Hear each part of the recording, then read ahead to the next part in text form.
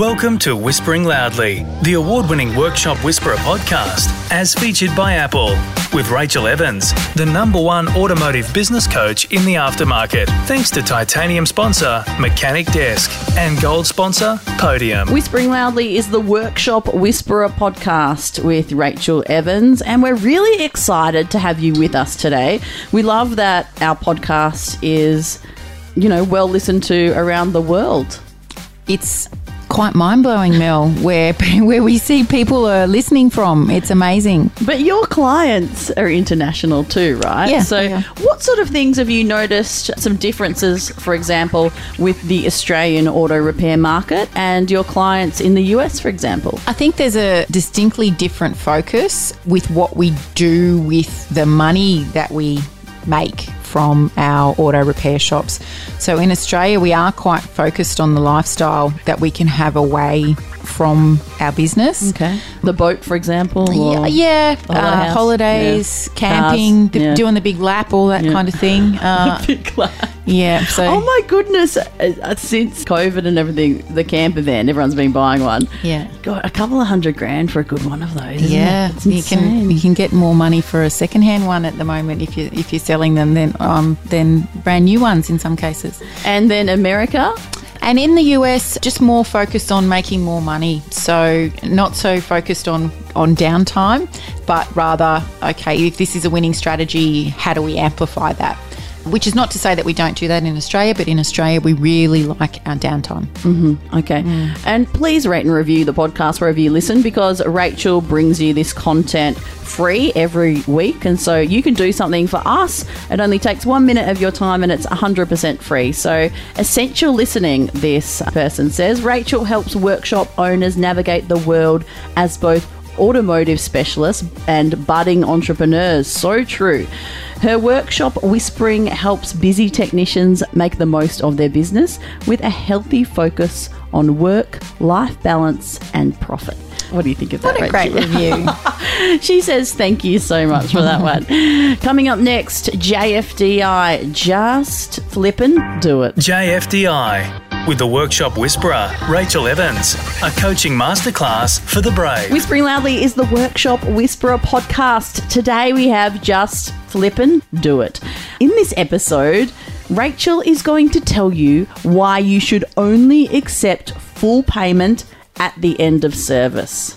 Thank you so much for this advice today, Rach. Dive in, tell us about it.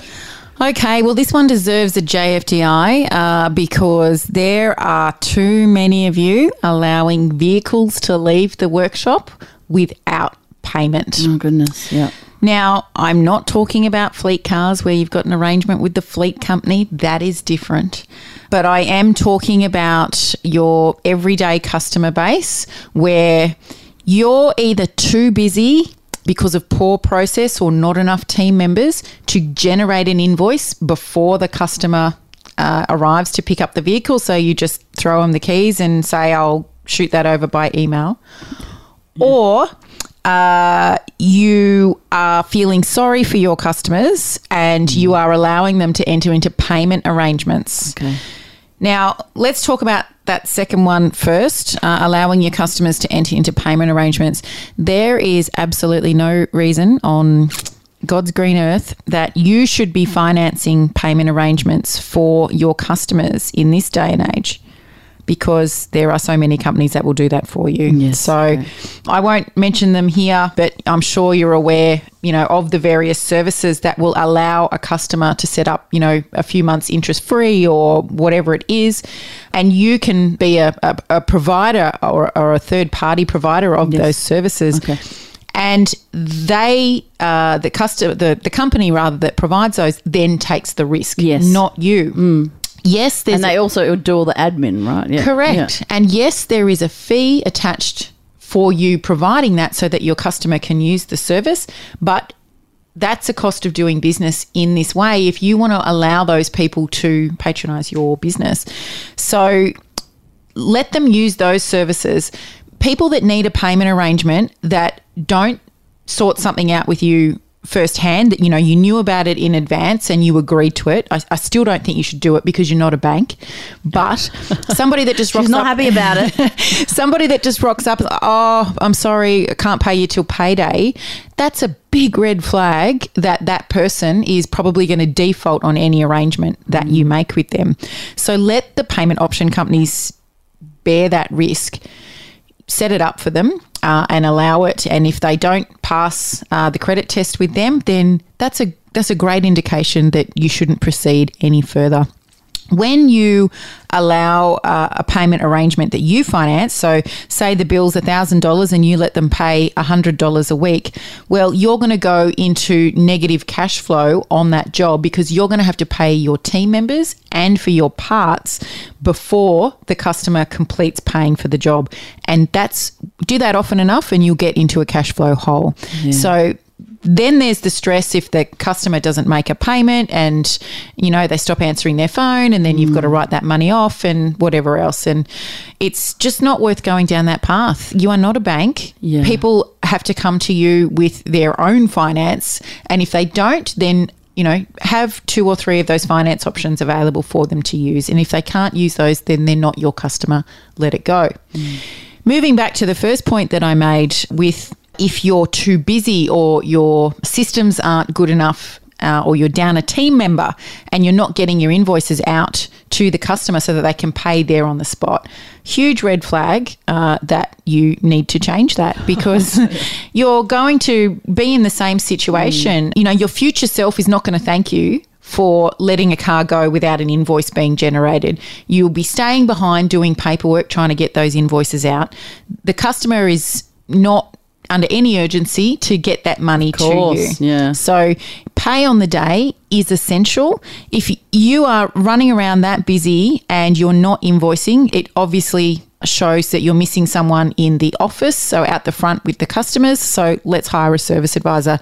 If you think you're not in a position to do that, then let's at least get somebody there for that latter part of the day, maybe from 12 o'clock till close. Okay, that's a good idea. I've never heard about that before. They're just for invoicing to start with. Let's start there so that no customer is coming in and picking up their car without having made payment because you will fall into a negative cash flow situation as well.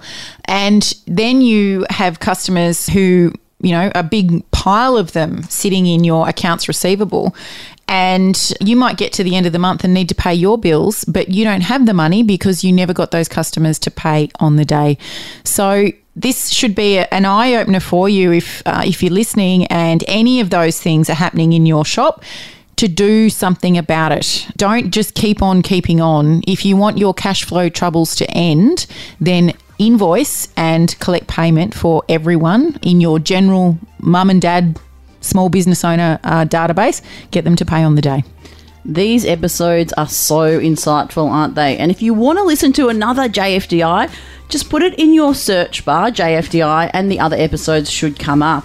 We've got ones on the importance of upselling, how COVID vaccinations will affect you and your team, and also monitoring your numbers and the amazing effect that will have on your business growth. Thank you so much for listening to the podcast. Thanks for listening to Whispering Loudly, the award-winning Workshop Whisperer podcast, as featured by Apple with Rachel Evans, the #1 automotive business coach in the aftermarket. Thanks to Titanium sponsor Mechanic Desk and gold sponsor Podium.